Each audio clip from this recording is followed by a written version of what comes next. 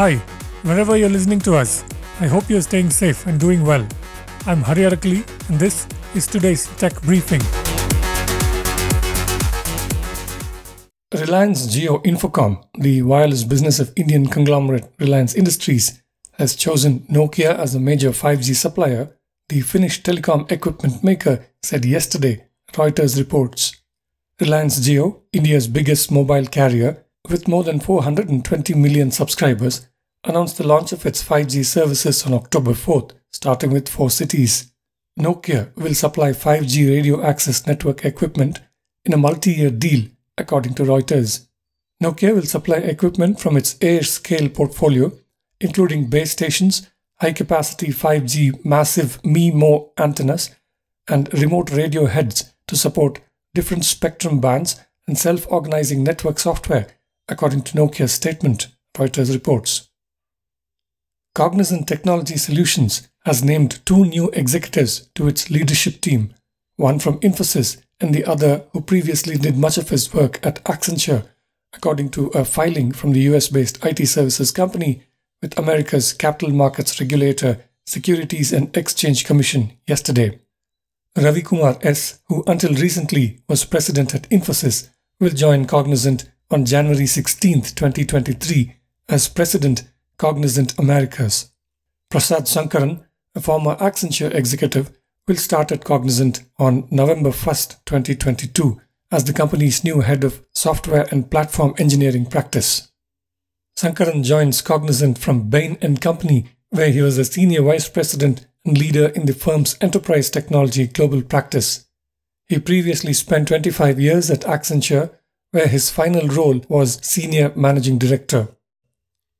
Biocon Biologics, a subsidiary of Bangalore-based biopharma company Biocon, has entered into an out-licensing agreement with Japanese pharmaceuticals company Yoshindo for commercializing 2 of its pipeline biosimilar assets, B. Ustekinumab and B. Denosumab, in the Japanese market. Under the terms of this deal, Yoshindo gets exclusive commercialization rights in Japan for the 2 biosimilars developed and manufactured by Biocon Biologics. The market opportunity could be as much as $700 million, the Indian company said in the press release, citing data from IQVIA. Biocon Biologics will receive an upfront license fee as well as additional payments on the achievement of certain development milestones over the next few years. The financial terms of the agreement are private.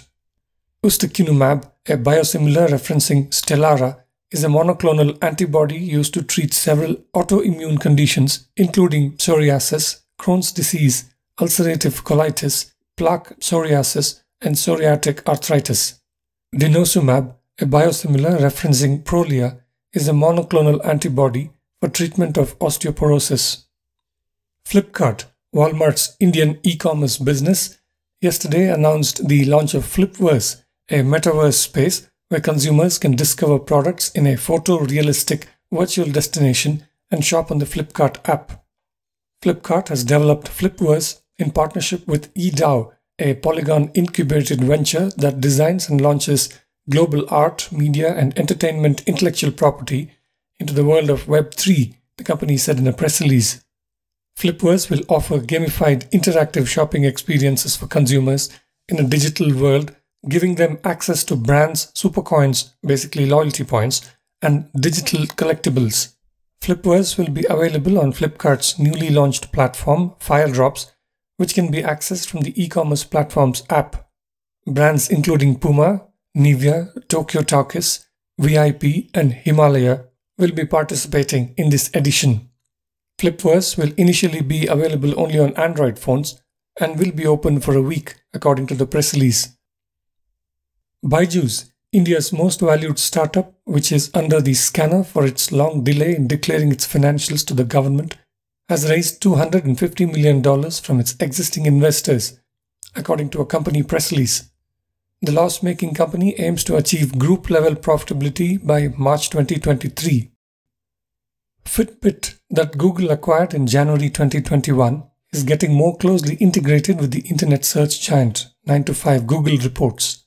A minor update to Fitbit for iPhone rolled out yesterday, but the bigger change is that the smartwatch and fitness tracker companion app is now published under Google's App Store account, according to 9to5Google.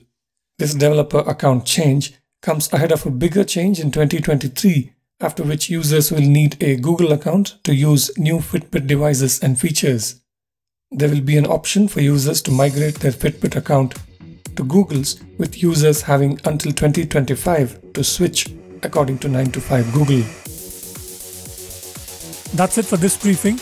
You can find all our podcasts at ForbesIndia.com and on your favorite podcast apps. I'm Hari Arakali. Thank you for listening.